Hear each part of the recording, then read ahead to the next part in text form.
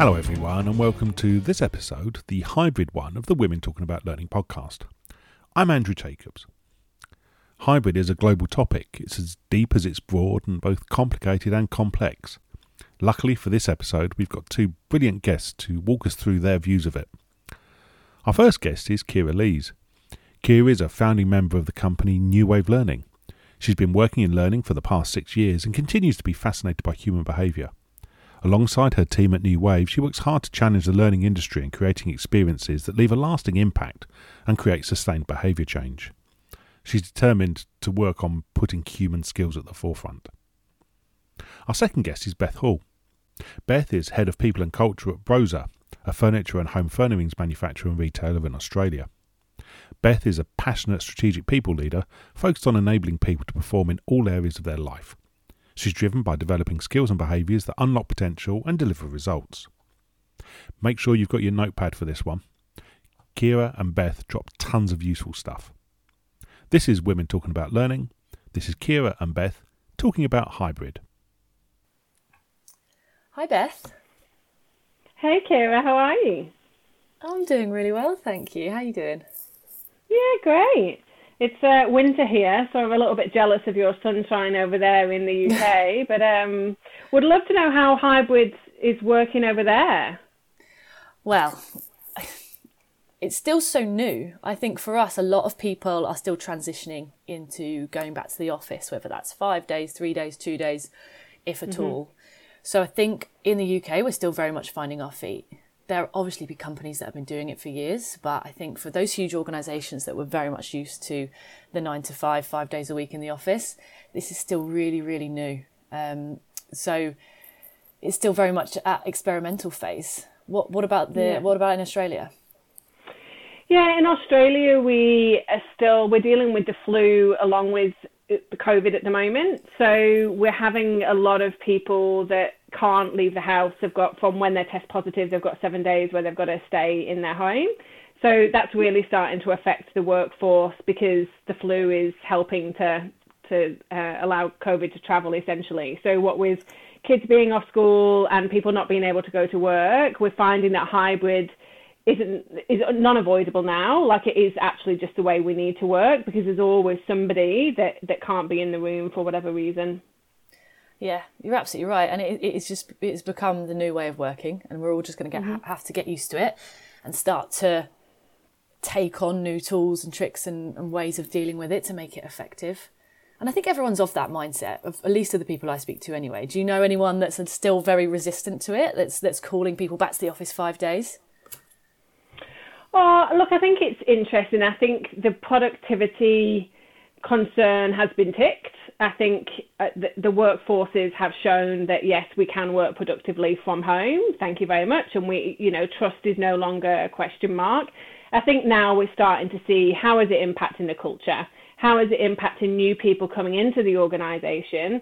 And how are we actually embedding them within our culture and attaching them to our ways of working when they can't look right or left to their co-worker because actually they're not there or they're at home? So we're starting to see new and different challenges, but I think overarchingly, I think this is a great thing. I think that future generations would expect it and demand it anyway. So I think COVID has just accelerated it for us and really given us a kick up the bum to be able to rethink the way we work and the way we operate, and to really focus on whole person and their life and making sure that life and work can happen at the same time, as opposed to them having to be separated. So I think there's some, rather than we have to do it, I think we get to do it, which is awesome and has so many opportunities for learning and how we rethink the way we do learning. So would love to understand what the evolution has been over the past year or so in the UK with regards to learning going from face-to-face to fully online to now in this hybrid world. Well, it has been a huge change. And if you think it's only been 2 years and we've completely flipped the way we do learning in this country. And I think for the better. There was very much a traditional mindset for far too long that face-to-face was best. And I'm not saying it isn't best. Having the human element in training and learning is absolutely crucial. We need it, especially when developing soft skills, human skills.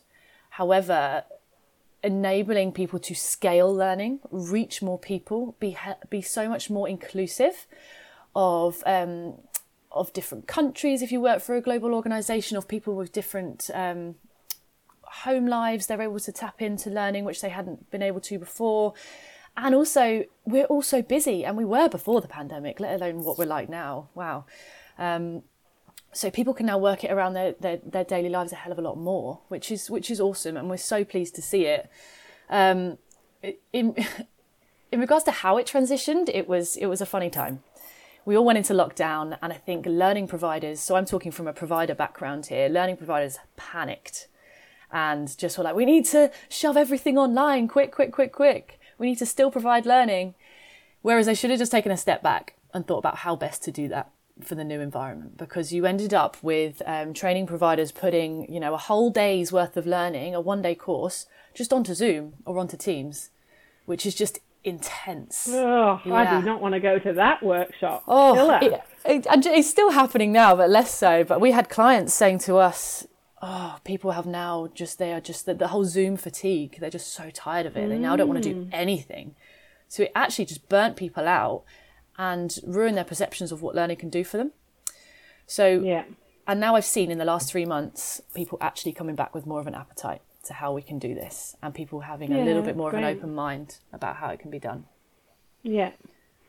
Yeah, and look, I think similar kind of echo over here in terms of the pendulum swung too far.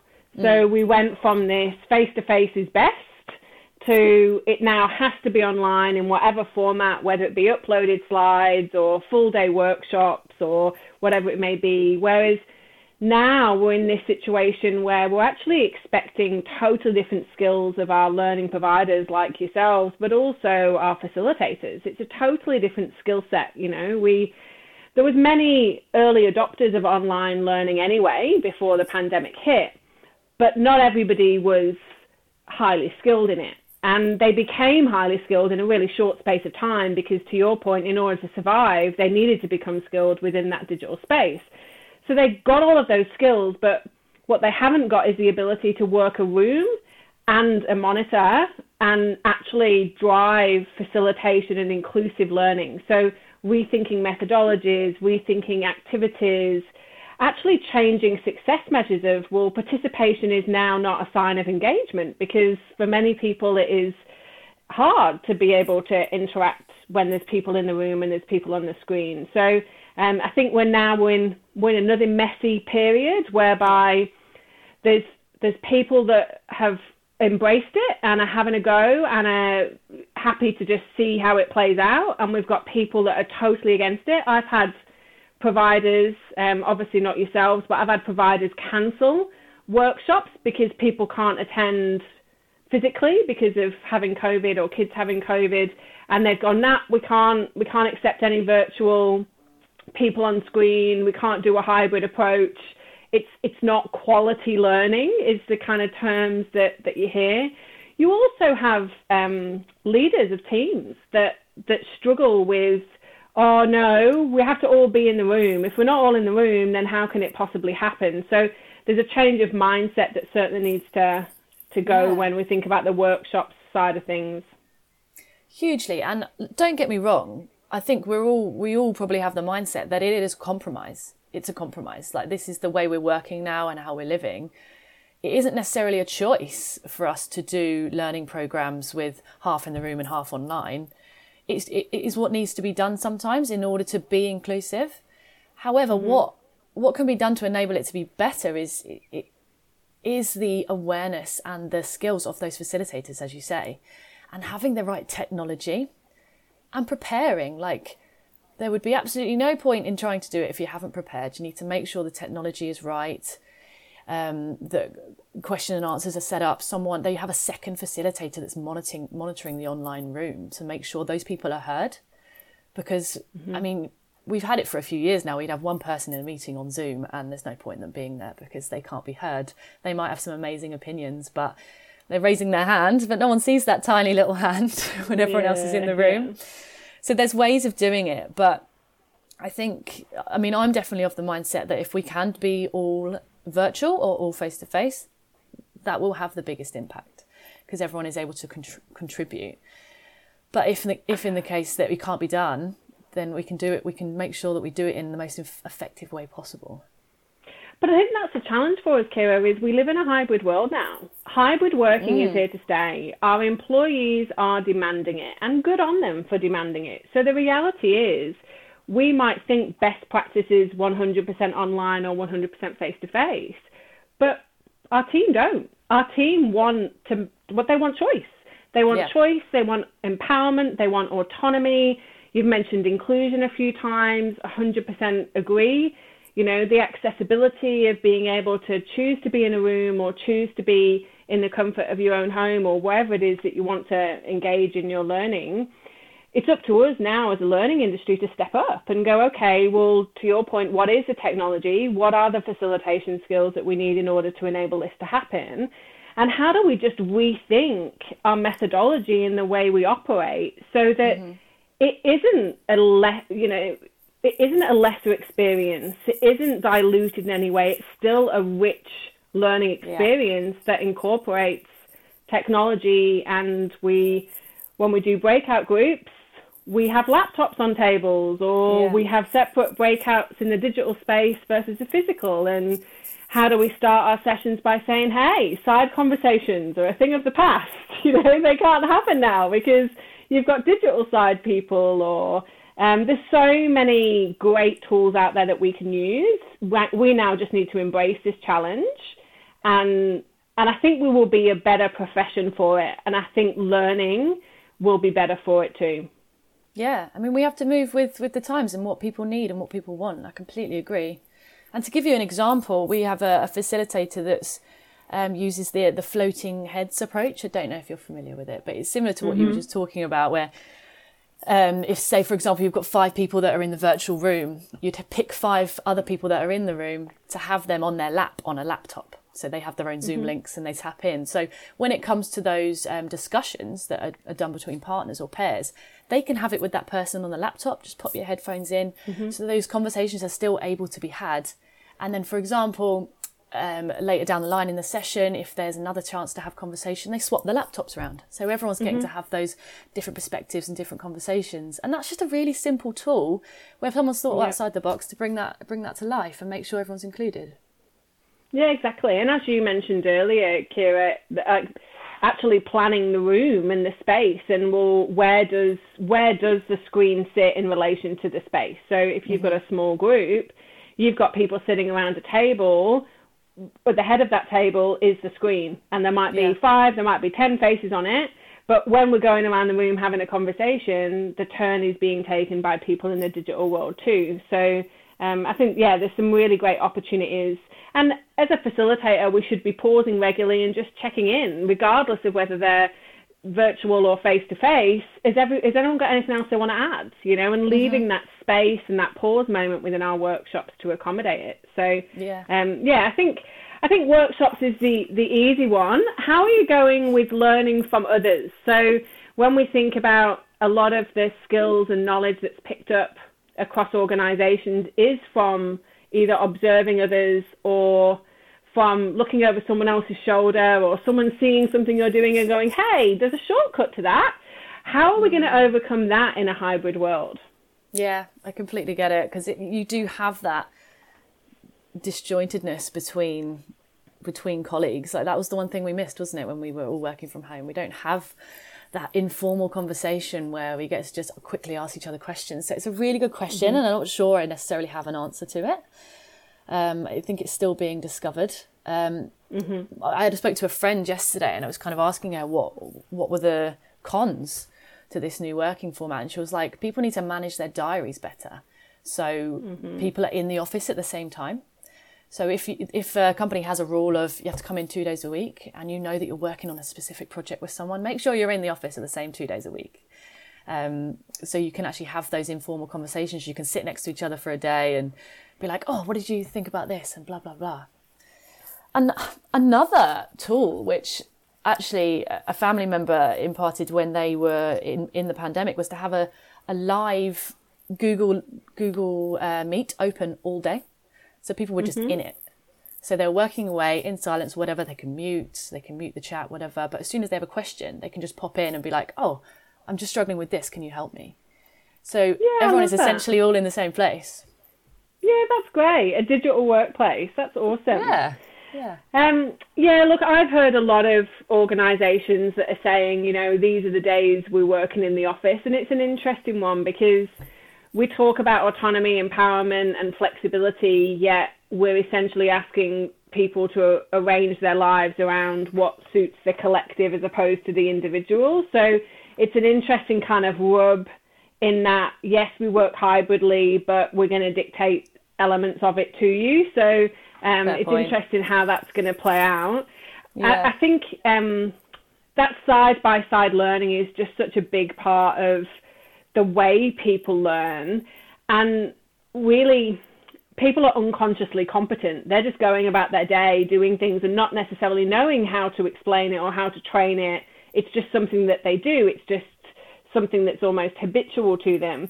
But we're actually now forcing ourselves, I guess, to be a little bit more deliberate about, well, how do we actually become consciously competent in order to be able to share it? So it's no good just being able to do it. We now actually have to be able to share it. And I think organizations are realizing that they need to capture IP, and they need to make sure they capture that IP, not only for the Great Resignation and for turnover that's happening across organizations and industries, but also for that new team member that joins the organization that doesn't have the buddy sat next to them or the person across the lunch table to be able to have those ad hoc conversations. So we need to, I guess, be a little bit more deliberate about how people learn from others and potentially look at what are those scheduled moments whereby shared learning is happening. I love that idea of having a Google Meet just open and people just going about their business. And a lot of organizations have also adopted Slack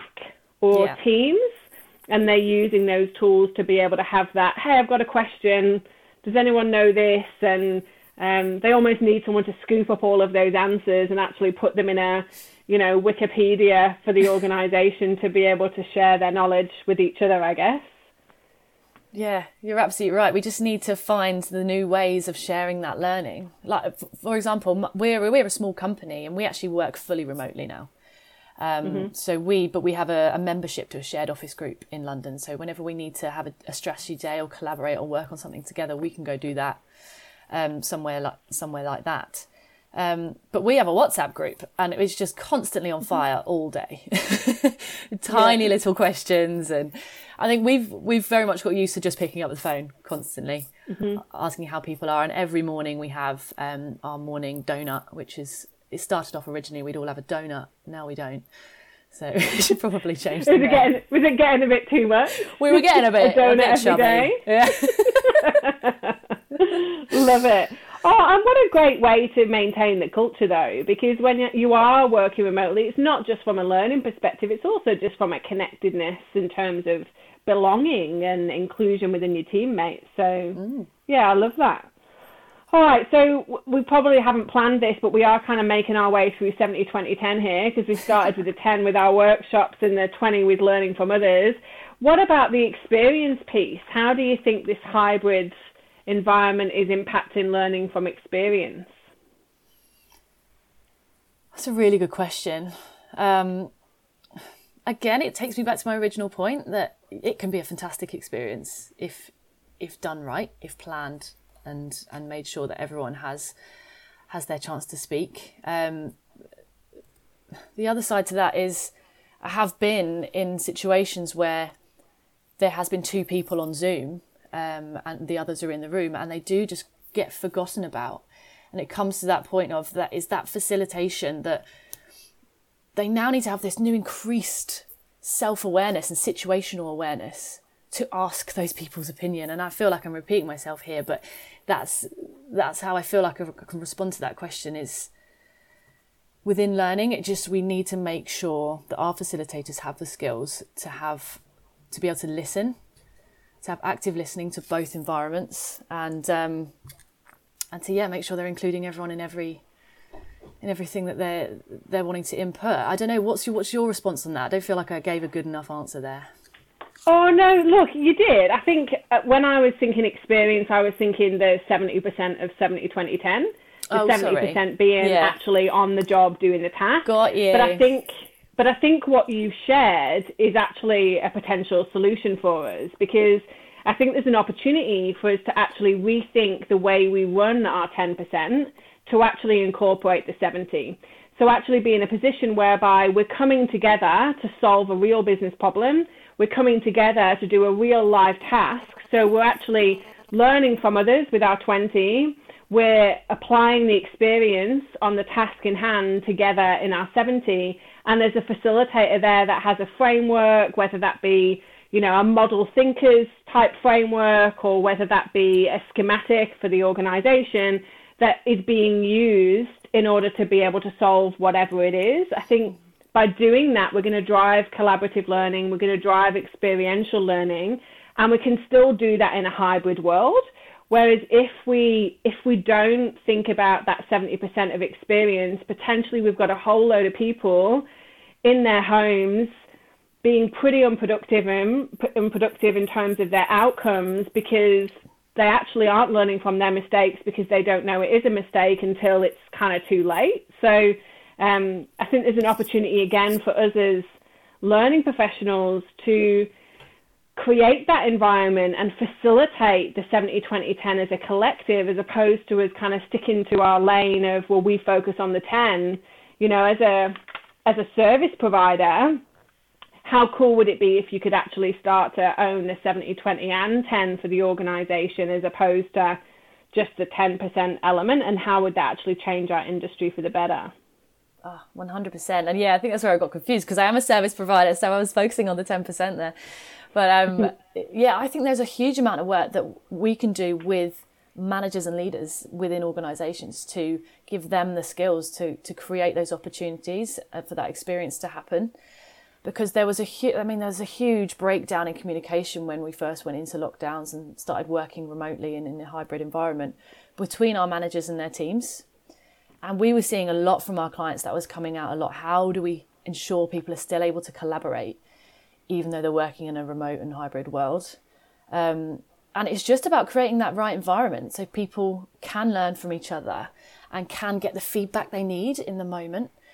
Mm-hmm. And we talk about the skills our facilitators need in this hybrid world, but it's the similar skills that our managers and leaders need as well, to become a lot more self-aware and aware of the situations that people are in, and to be more curious as to what those people are doing. Because even managers and leaders get bogged down in the day-to-day, we know that. So they might forget to check in on people and make sure they're doing the right thing and getting the feedback and guidance that they need to do their job correctly. So the whole piece about training up our managers and leaders, which I think is something that's going to be really impactful going forward. Yeah. And I love that mention of curiosity that you just mentioned there, Kira, because I think as L&D professionals, we need to move away from training and start facilitating for real.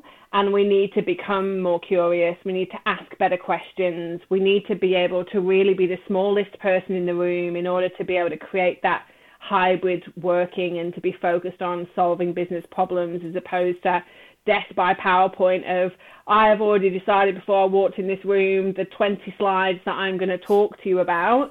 Actually, no, I might have one model thinkers on the screen, and I might start asking questions and focusing on real problems and real things to be able to solve for stuff. So, I think the skill of asking great questions and the skill of listening has been something in L&D we have always had to have. But now I believe more than ever, we need to dial up the use of technology to solve for some of the challenges that we're finding with hybrid, but actually start to use it to our advantage. So what do you think that would look like? I think it would look like, I've mentioned a few times model thinkers, but I'm a big fan because it doesn't give the answers. It just actually creates a whole bunch of questions that you have to navigate and work through and solve as a group. So actually turning up with one slide, and it's a model, and saying, hey, let's unpack this. Let's talk about how this works for us. Let's talk about what is and isn't applicable to our business, to our problem that we're solving right now. and actually start to get that shared learning happening across the room and the screen is going to drive the 20 and the 70, whilst the 10 really is that here's a framework, here's a model. And it doesn't have to be model thinkers. It could be a framework within the organisation. It could be a certain operating rhythm or way of working within the organisation that is being unpacked and worked on as a collective. But it will solve for all three, as opposed to us going, we're just going to push content on you, and you may or may not receive it as intended, and you may not or may not interpret it as intended, and we don't really have the opportunity to follow up on you because you're all working in a hybrid world, so we're not even sure whether it's worked or not. But hey, tick the box, we delivered some workshops, so we must be doing the right thing. And I'm with you, the leaders are the ones that we need to support, because they've never had to lead in a hybrid world.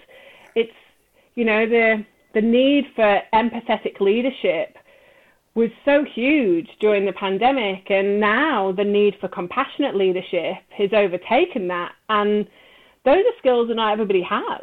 And that's on top of their day job, on top of their KPIs and their deliverables that they already have in play. And they've got their own lives going on. So that's what I was going to say. I was like, it's great us saying all this stuff, and you know, I think we're right in saying it, that our leaders need to start embodying these skills. In order to get them to embody them, they have to learn them and practice them, and you know, get to that unconscious competence with them. And that takes time. It takes so much time. And as you say, they are busy people, as we all are. It's like saying to someone, oh, you know, your really busy life, will you also add all of this to it? And you have to get people they have to want to do it. Otherwise the learning won't stick. Yeah, and look, I think if we start every day with a stop list, and we start every day with what we're not going to do, it actually frees up room for what we can do. And what, you know, I think learning used to be a nice to have. I don't know about you, but I've noticed the need for our profession just skyrocket like I've never seen in the 20 years I've been in this industry. That the need for internal succession, the need for leadership development, the need for the humanistic skills and behaviours is higher than I've ever seen before, which is so exciting. You know, we've got a seat at the table, so it's how do we use that seat and how do we make the most of it? I know, about time, eh? I did think that the pandemic would make that change, and it's really awesome to see. It's not a nice to have anymore. It's definitely, we have to do this in order to succeed. Because if you look at the Great Resignation as it is, you know, organisations have to adapt. You've got those organisations that are trying to go back to the old ways. They are losing people. And those people are now finding jobs in organisations that look after their people, manage the work-life balance and give people what they want. And I think people have finally taken the power back. It's so wonderful to see how empowered people are to just be like, no, my life has changed in the last 2 years and I can no longer work that way. So you have to work around me. And I think it's awesome. It's about time that employers were doing that. Yeah. And from what I'm reading and hearing, the need for hybrid working and the need for development is trumping the salary package that's being owned. So people are really looking at total reward as, is this going to fit into my life, and is this going to develop the skills I need and want for my career, which is awesome. It would be remiss of us before we wrap up not to touch on women, because this podcast is about awesome women and how this affects them. So from what I understand, there's been definitely winners and losers with hybrid working. The winners being their ability to do the drop-off or the pick-up and to have a bit more flexibility within the day if they are carers, but equally the challenges of school, lockdowns, homeschooling, and the need to step up certain aspects of their life outside of work.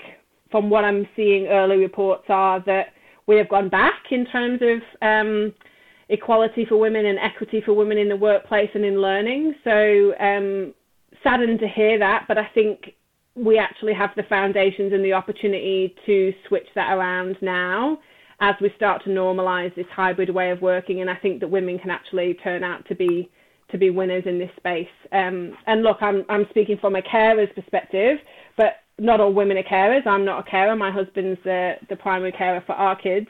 But just from what I've been reading online and some stats coming out, I'm hearing that we've gone backwards, not forwards, particularly within Australia. What about the UK? What are you hearing over there?